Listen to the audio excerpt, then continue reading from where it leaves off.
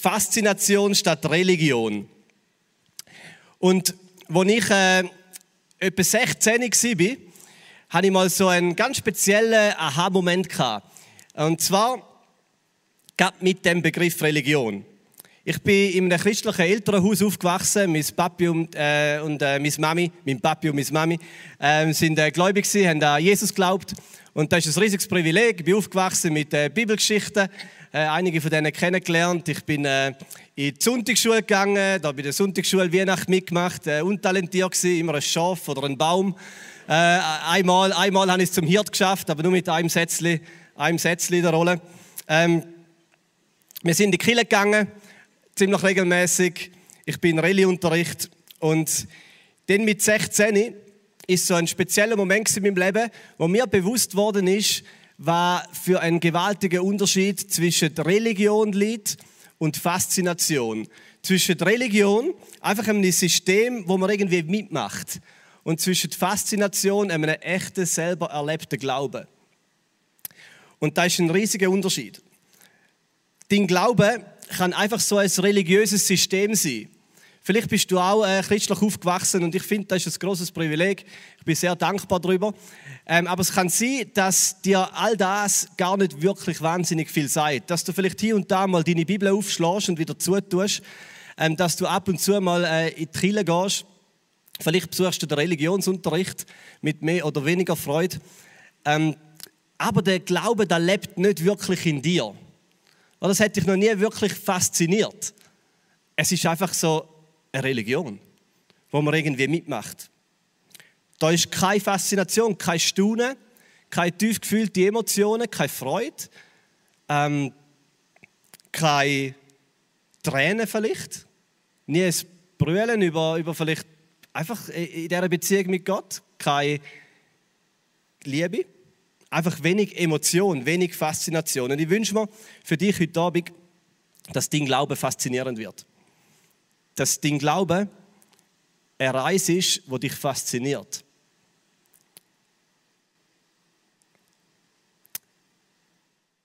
Weil es ist sehr schnell passiert, dass der eigene Glaube so ein bisschen einschläft oder verdrängt wird. Jesus erzählt mal eine Geschichte, wo er ein Beispiel bringt von so einem Landwirt, der eine Umhängetasche hat und so Körnchen drin, noch keine Traktoren gegeben zu dieser Zeit, und dann nimmt er die Körnchen und wirft es aufs Feld. Und dann erzählt Jesus, dass das eine Samenkörnchen unter Dornen geht. Und die Dornen kommen und versticken es. Und dann sagt Jesus, das ist wie das Wort, das Gottes Wort oder das gute Wort von Gott, das in die Dornen geht und verstickt wird vom Leben. Und vielleicht geht es dir so, vielleicht sagst du doch, mein Glauben ist irgendwie so verstickt worden. Verstickt vielleicht einfach von guten Sachen vom Leben. Verstickt von allem anderen, was läuft. Vielleicht ist gar kein Glaube da. Vielleicht bist du heute Abend da gelandet, weil dich irgendjemand mitgeschleppt hat. Und wenn du ehrlich bist, dann sagst du, nein, da ist nicht wirklich etwas wie Glauben. Klar, vielleicht ist da irgendwie ein Gott, vielleicht gibt es da irgendwie so eine Religion, aber ein persönlicher Glaube, der mich fasziniert, eine Beziehung mit Gott, das kenne ich nicht wirklich. Dann wünsche ich mir heute Abend, dass deinem Glauben Leben eingehaucht wird. Dass wir miteinander uns auf eine Reise machen können, wo der Glaube faszinierend wird. Und bei mir hat die Reise gestartet, als ich 16 war. Eine Reise, wo ich jetzt doch schon einige Jahre unterwegs bin, und ich finde, es ist brutal faszinierend, an Gott zu glauben. Und wir gehen jetzt zusammen in die Bibel, in ein faszinierendes Buch, und zwar in eine Geschichte aus Lukas Kapitel 7. Jesus, die Person Jesus Christus, der vor 2000 Jahren gelebt hat, besucht einen Typ in dieser Geschichte, und der heißt Simon. Er ist eingeladen zum Essen beim Simon. Und der Simon war sehr ein religiöser Mensch. Ein guter Mensch. Er hat ein gutes Leben gelebt. Religion war ihm sehr wichtig. Der Simon hat wahrscheinlich vom Alten Testament ganze Teil auswendig gewusst. So hingegeben war er in seiner Religion. Er hat oft gebetet, sicher täglich, manchmal auch längere Gebetszeiten. Er hat gefastet. Er war ein guter Mensch, er ist jeden Sonntag in die Kirche, oder in dem Fall am Samstag, in die Synagoge, hat ein gutes Leben gelebt. Und wenn man ehrlich ist, hat er wahrscheinlich ein besseres Leben gelebt als die meisten Leute zu dieser Zeit. Und da hat er auch selber so ein bisschen gewusst, oder? Er hat gewusst, ja doch, eigentlich lebe ich ein ziemlich religiöses und gutes Leben. Und Jesus kommt auf Besuch zu dem Simon. Und wo Jesus zu der Tür einläuft, merkt er, oh, da ist eine komische Stimmung in dem Haus, in dem Raum. Irgendetwas ist nicht ganz richtig, es funkt einfach nicht so recht. Da liegt etwas in der Luft. Und mir ist das auch mal passiert, vielleicht kennt ihr das Gefühl, wenn ihr irgendwo hinkommt und irgendwie ist eine komische Stimmung. Ich habe mal 2 Jahre in London gelebt, in England. Und ich bin dort eingeladen worden an eine Hochzeit. Englisches Hochzeit. Und ich hatte keine Ahnung von Hochzeiten. Ich war selber noch nicht geheiratet. Und wenn ich etwas hasse, dann ist es so formelle Kleidung, oder? So Anzug und Krawatte, mit dem kannst du mich jagen. Und ich hatte auch keinen Anzug und keine Krawatte dabei in England.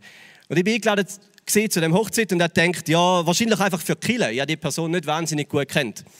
Haben wir schon schnell überlegt, was man anziehen muss, aber ich habe nicht wahnsinnig viel studiert. Ist auch nicht ganz schmal zu gelegen. Jetzt bin ich einfach ans Hochzeit gegangen mit Jeans und irgendeinem Pulli. Vielleicht etwas so. Und nicht viel Gedanken gemacht. Bin ich zu der Kirche gekommen, ist der Hochzeit und irgendwann nach der Kirche ist es plötzlich weitergegangen. Er hat gemerkt, dass ich auch mitgegangen bin als Essen nachher. Also es hat wirklich gar keine Möglichkeit gegeben, um da irgendwie wieder zu verschwinden. Sind alle einfach eingeladen gewesen, hat er auch nicht gewusst. Und dann bin ich bei dem Essen und habe mal rumgeschaut und alle anderen so big fein rausgeputzt. Oder so voll mit Anzug oder Abendkleider und ich so wie irgendwie vom Land, so von der kleinen Schweiz da. Und ich bin mir echt dumm vorgekommen. Ich habe gemerkt, irgendwie, die Leute schauen einem schräg an und es war einfach so eine komische Stimmung gewesen, jedenfalls für mich. Und ähnlich ist Jesus gegangen, als er zum Simon kommt. Er merkt, da ist etwas komisch, er passt nicht ganz in das Haus. Etwas stimmt nicht recht. Und jetzt wollen wir kurz über dreckige Füße reden. Über dreckige Füße. Vor 2000 Jahren, wo Jesus gelebt hat, in dieser Zeit in Israel, dort hat es Strassen gegeben, aber die Strassen haben nicht so ausgesehen wie bei uns. Oder? Keine teerte Strasse, kein Trottoir. Da hat es einfach so Feldwege gegeben, wo man durchgelaufen ist. Von Haus zu Haus, von Stadt zu Stadt, von Dorf zu Dorf. Es hat ein paar teerte Strassen gegeben von den Römern. Und wenn so ein normaler Israelit zu dieser Zeit unterwegs war, dann hat er Sandalen angehabt und ist barfuß gelaufen. Jesus auch. Jesus hat Sandalen angehabt und ist barfuß gelaufen. Auf diesen Feldwegen. Oder? Und wie ich gesagt habe, das sind keine Strassen, wie wir haben. Auf diesen Wegen sind nicht nur Menschen gelaufen. Auf diesen Wegen sind auch Kamele gelaufen, ein paar Rosse von den Römern und ein paar Geissen und ein paar Kühe und so. Und es hat kein Trottoir gegeben für die Menschen und ein Trottoir für die Kühe. Oder? Und die sind alle auf diesen Strassen gelaufen und die Strassen haben darum auch entsprechend verschissen ausgesehen. Oder? Wenn man es mal so sagen darf. Das war einfach ein Dreckstrampelpfad. Und auf dem ist man gelaufen. Und so haben etwa dann auch, so verschissen wie die Strassen, haben etwa auch die Füße ausgesehen. So. Und die Leute hatten keine Gummistiefel. Man war einfach dem ausgesetzt. Aber es war okay, es ist allen so gegangen. Und alle dreckige Füße gehabt.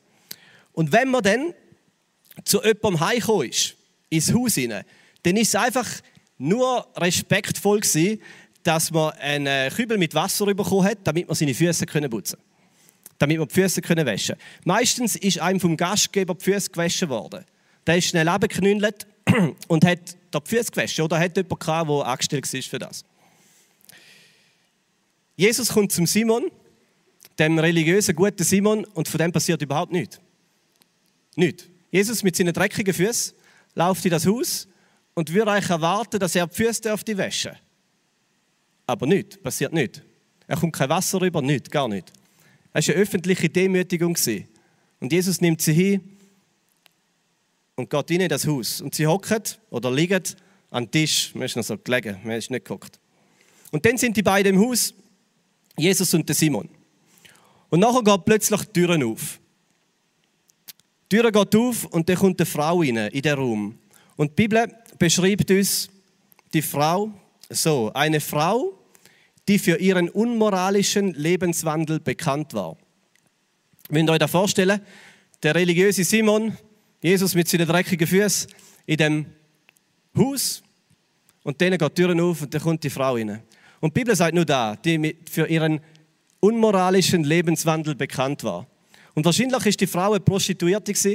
Das war ein kleines Dorf zu dieser Zeit. Die Frau hat jeder kennt. Die Frau hat einen ruinierten Ruf gehabt. Die Frau hat ein kaputtes Leben gehabt. Die Frau ist durch die Straße gelaufen und hat all die Blicke gespürt und vor allem von den religiösen Leuten, die so auf sie oben runtergeschaut haben. Und wenn die Frau so am normalen Tag am Haus von Simon, dem religiösen, guten Simon, vorbeigelaufen ist, hat sie einen grossen Bogen um das Haus gemacht. Weil sie hat gespürt, von diesem Haus kommt nur Verurteilung. Da kommt nur das Fingerzeigen. Da kommt nur Verachtung. Und die Frau steht plötzlich in diesem Haus. Und die Bibel sagt uns, warum. Sie erfuhr, dass Jesus im Haus des Pharisäers, dem Simon, zu Gast war. Und das fasziniert mich an der Person Jesus Christus. Die Frau mit einem kaputten Leben, mit einem ruinierten Ruf, mit so viel auch Schuld und Schande in dieser Zeit auf ihren Schultern und ihrer Seele, wird angezogen von Jesus Christus. Sie geht sogar in das Haus von dem religiösen Pharisäer, wo sie sonst einen grossen Bogen herummachen würden, weil sie weiß, dass Jesus dort ist. Aus irgendeinem Grund, und das lesen wir in der Bibel immer wieder, werden so Menschen mit einem fragwürdigen Leben von Jesus angezogen und nicht abgestoßen. Die Frau, wir wissen ihren Namen nicht, die nimmt dann von daheim ein Fläschchen mit Salböl mit. Und mit dem Fläschchen nimmt sie alle Mut zusammen und geht eben zu dem Haus von Simon, öffnet die Türe und läuft in den Raum hinein, wo sowieso schon dicke Luft ist. Und dann macht sie etwas. Es steht Folgendes: Sie trat von hinten an das Fußende des Polsters, auf dem Jesus Platz genommen hatte. Und sie brach in Weinen aus. Sie fährt an brüllen. Und dann fielen ihre Tränen auf seine Füße. Und da trocknete sie ihm die Füße mit ihrem Haar, küsste sie und salbte sie mit dem Öl. Und behaltet jetzt den Fokus auf dem Salben mit dem Öl, weil alles andere, Jesus hat wirklich dreckige Füße gehabt. Aber die Frau, nachdem sie brüllt, die Füße von Jesus wäscht mit ihren Tränen, salbt sie die Füße von Jesus mit dem Öl. Und die Bibel verratet uns, was für ein Öl das ist und wie viel Wert das hat. Das Öl, das die Frau mitgenommen hat, hat umgerechnet 65'000 Franken wert. Das ist Wahnsinn. Wahrscheinlich ist das so das eine wertvolle Ding in ihrem Zuhause, das sie hatte. Vielleicht vererbt über ein paar Generationen von der Großmutter, vom Urgroßmami oder so. Ein Fläschchen mit ganz, ganz wertvollem Öl.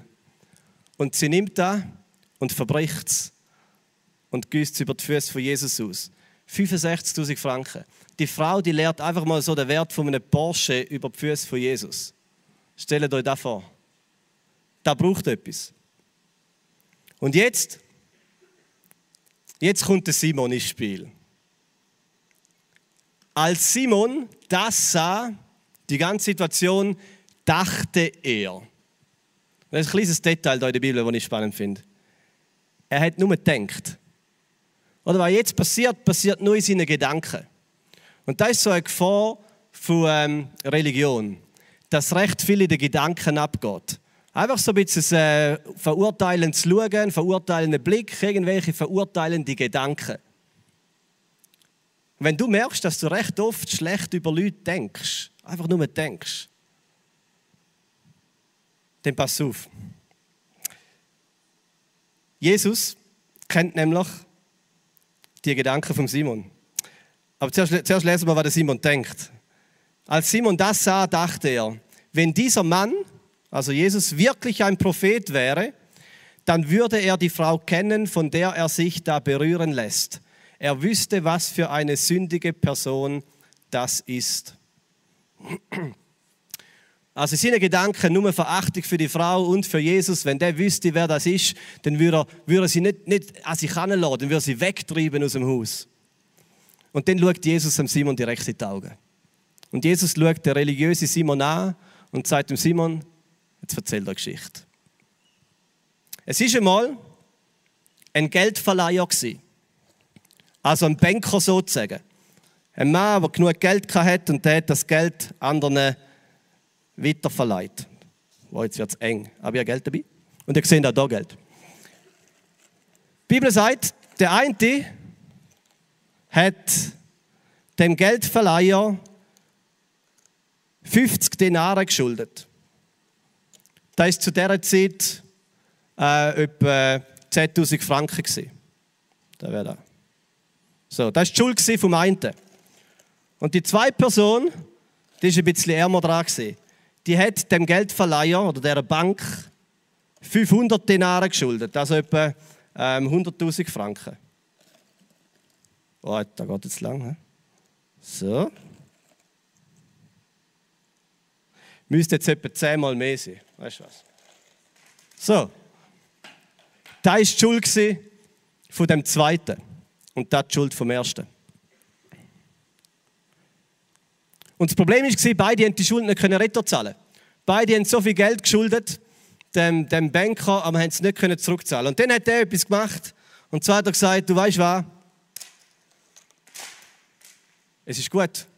Ich erlasse die Schuld. Sie ist weg. Das würde niemand machen. Aber es ist ein bisschen eine extreme Geschichte.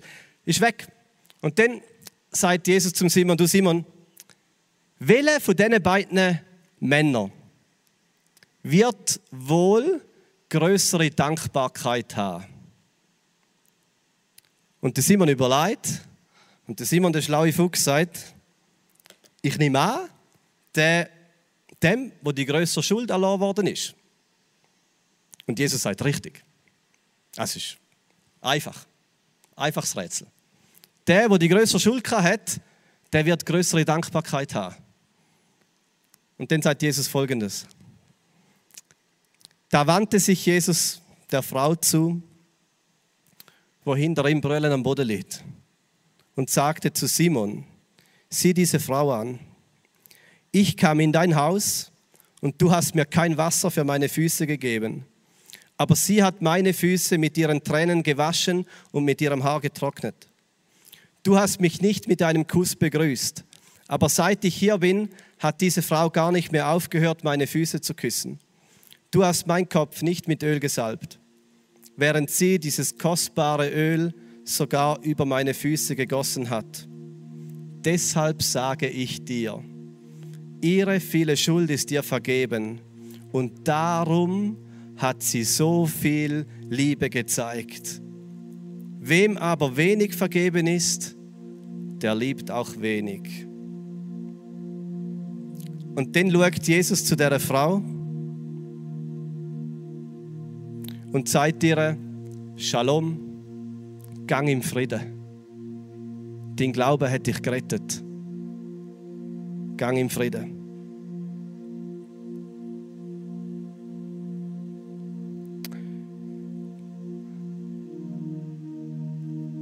Und ich glaube, ich habe das so aufs Herz bekommen heute Abend, dass heute Abend so zwei Arten von Leuten da drin hat. Die einen sind ein bisschen wie der religiöse Simon, die so ein kleines Häufchen Schuld haben. Sie meinen, sie haben ein kleines Häufchen Schuld. Sie sind eigentlich ein ganzes gutes Leben, es verhebt. Sie sind eigentlich auch ein bisschen stolz drauf. Vielleicht noch so ein bisschen Religion mit drin. Und die Gefahr von Religion ist immer, dass man das Gefühl hat, es ist okay, es ist gut, ich bin gut. Ich bin gut. Oder ich bin besser als die meisten. Und das Gewaltige ist, dass Jesus genau zu den religiösen Simons kommt. Dass Jesus in das Haus hineingeht zum Simon und sich Zeit nimmt für ihn und sein Herz wird gewinnen. Und zwar weg von Religion und hin zu faszinierter Dankbarkeit. Und dann gibt es die andere Gruppe von Leuten. Das sind die einfach einen riesen Haufen haben. Und vielleicht ist das dein Leben, wo einfach vieles kaputt ist, wo vieles nicht in Ordnung ist. Vielleicht ist deine Familie, wo ganz viel Schmerz und Verletzung ist. Vielleicht ist dein eigenes Herz, wo so viele Verletzungen hat. Vielleicht ist dein Ruf, der ruiniert ist. Vielleicht geht es dir oft gleich, dass du dich nicht recht getraust, den Leuten in die Augen zu schauen. Vielleicht ist die ständige Gedanke, was andere über dich denken und wie sie dich beurteilen oder verurteilen. Und vielleicht sind es so ganz konkret in deinem Sachen in deinem Leben, die du einfach verbockt hast. Wo du von den Religiösen wirst so als schuldige, sündige Person betitelt werden. Und dem möchte ich dir heute Morgen zusprechen, dass du bei Jesus so am richtigen Platz bist. Und dass von ihm kein Blick von Verachtung kommt, kein Moment so von Zurückhaltung, sondern reine Liebe. Reine Liebe.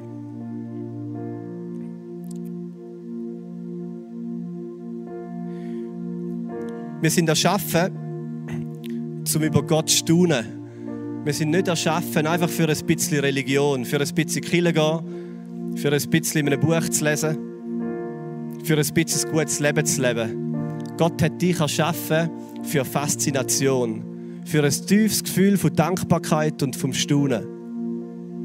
Wo Gott die Welt erschaffen hat, und ich meine so ziemlich alles, wo Gott den Planeten in die Existenz gerufen hat, das Universum, die Sterne, alle Tiere, die irgendwie umeinander laufen oder schwimmen oder fliegen, dann hat er all das erschaffen für die Reaktion von Faszination in seinen Geschöpfen.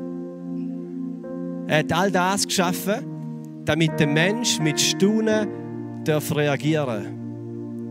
Und mit Dankbarkeit und mit Faszination. Und das ist Anbetung. Das ist Anbetung. Sehen, wer Gott ist und was er zu tun hat und darüber staunen, fasziniert sein davon. Und eines der Hauptprobleme von deinem Leben ist, dass du dich mit viel zu wenig zufrieden gibst. Mit viel zu wenig. Du glaubst, dein Problem ist so 5 Münzli und der Rest ist gut. Und darum ist wenig Dankbarkeit da, wenig Staunen. Wir geben uns mit viel, viel zu wenig zufrieden. Du bist erschaffen für so viel mehr.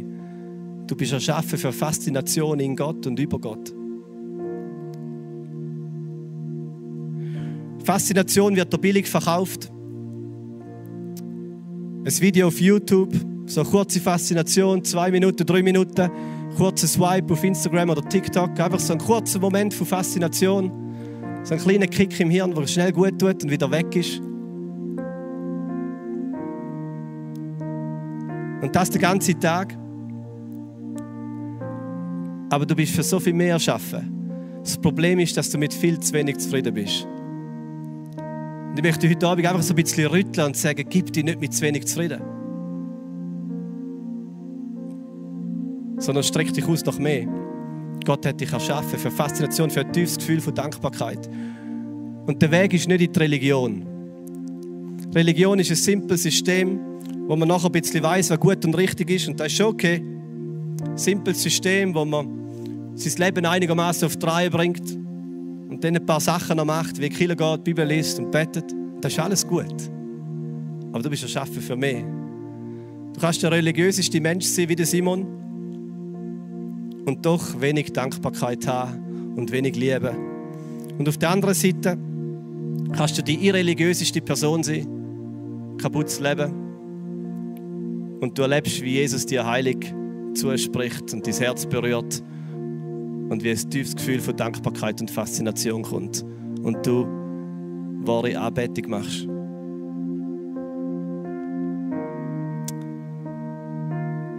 Die letzten 2 Jahre, jetzt gerade so in dieser Corona-Zeit, und ich finde das wirklich einfach traurig, wenn man so Statistiken lässt, wie viele junge Menschen, gerade wie viele junge Menschen bei jungen Menschen Depressionen zugenommen haben, Angstzustände, Gefühl von Sinnlosigkeit, Gefühl von Leere, Gefühl von Antriebslosigkeit,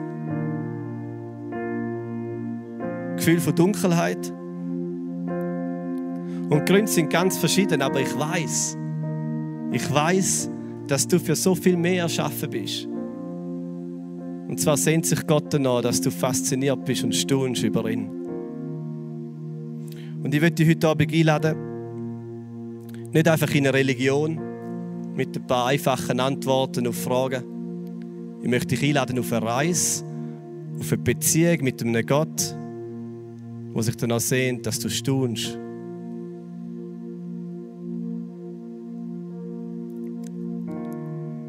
Und alle religiösen Simons, das Problem ist, meistens checken die nicht, wer sie sind. Gell? Wenn man so in einem religiösen System gefangen ist, wo man das Gefühl hat, doch, ist alles gut mit mir, ich bin gut, dann fühlt man sich nicht angesprochen. Aber liebe religiöse Simons, es gibt nur einen Ort, wo wirkliche Liebe entspringt und Dankbarkeit, und der ist bei Jesus, wo man nichts mehr zu bringen hat. Wo man einfach so allem künden, im ganzen guten Leben, und wie die Frau auf die Knie geht und Jesus alles hinleitet, alles, was man hat. Und dort an dem Ort wahre Liebe erfahrt.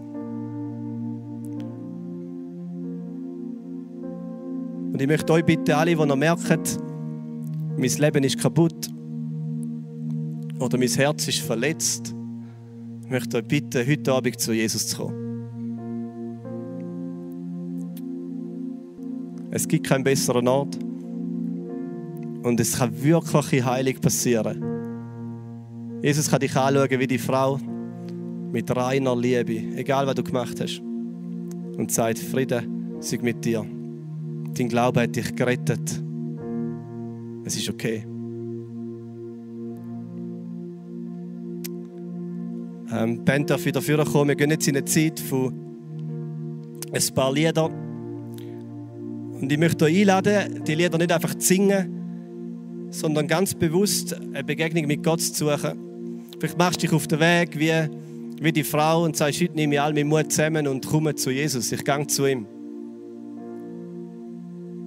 Ich tue die Türen auf und ich laufe zu ihm und schaue einfach, was passiert. Ich liefere mich aus heute. Du kannst alles mitnehmen, was du hast. Alles, was dir wertvoll ist. Und gibst es einfach dorthin. Und ich bin überzeugt, es passiert etwas. Und wir haben auch ein Team heute Abend da. Das Team heisst Neue Gespräche und Gebet. Wo einfach Leute da sind, die sehr gerne ein kurzes Gebet für dich sprechen. Und wenn du merkst, dass einfach heute Abend ein Schritt dran ist, wo du sagst, hey, ich möchte mit jemandem zusammen beten, ich schaffe das irgendwie nicht selber oder möchte mit jemandem reden, dann dürfen da einfach ganz unkompliziert während der nächsten Lieder dahinter laufen. Es steht gross Gespräch und Gebet dort hinten an der Wand. Und dort sind es Leute, die sehr gerne mit euch reden, mit euch beten. Die möchte ich gerne auch machen. Ich bitte euch zum Aufstehen und dann gehen wir nachher ins Lied.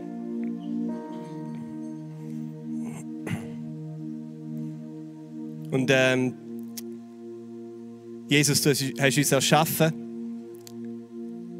für so ein tiefes Gefühl von Faszination über wer du bist und Gott, über was du tust. Und ich bitte heute für einfach jeden Mensch, der da ist und überhaupt keine Faszination um ihn ist, sondern einfach eine Leere, Antriebslosigkeit, Dunkelheit, Depression. Ich bitte, dass heute wieder der Himmel aufreißt, dass wir dich sehen, wer du bist, der lebendige Gott, der Himmel und Erde geschaffen hat und uns Menschen. Und dass deine Liebe so gewaltig groß ist und nichts sie hindert. Und dass das zu Dankbarkeit und Staunen führt. Ich bitte wirklich für Leute, die so einen grossen Schuldenberg haben,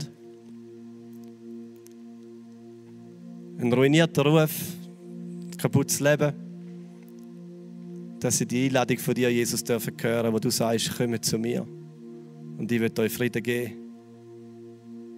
Ich bitte jetzt für die Zeit, die wir haben dürfen, dass es eine Zeit wird von Heilung, wo du unser Herz berührst. Ich bitte, dass in diesem Raum so ein Geschmack entstehen, wie dort in dem Haus von Simon, wo zuerst einfach ein Geschmack von Verachtung und Verurteilung im Raum war und nachher der Geschmack von dem Öl das ganze Haus erfüllt hat. Dass heute Abend ein Geschmack von Öl das Pentorama erfüllt. Ein Geschmack von Frieden. Ein Geschmack von Faszination. Und ich bitte für die Lieder, die wir singen, dass du wirklich den Himmel durchbrichst.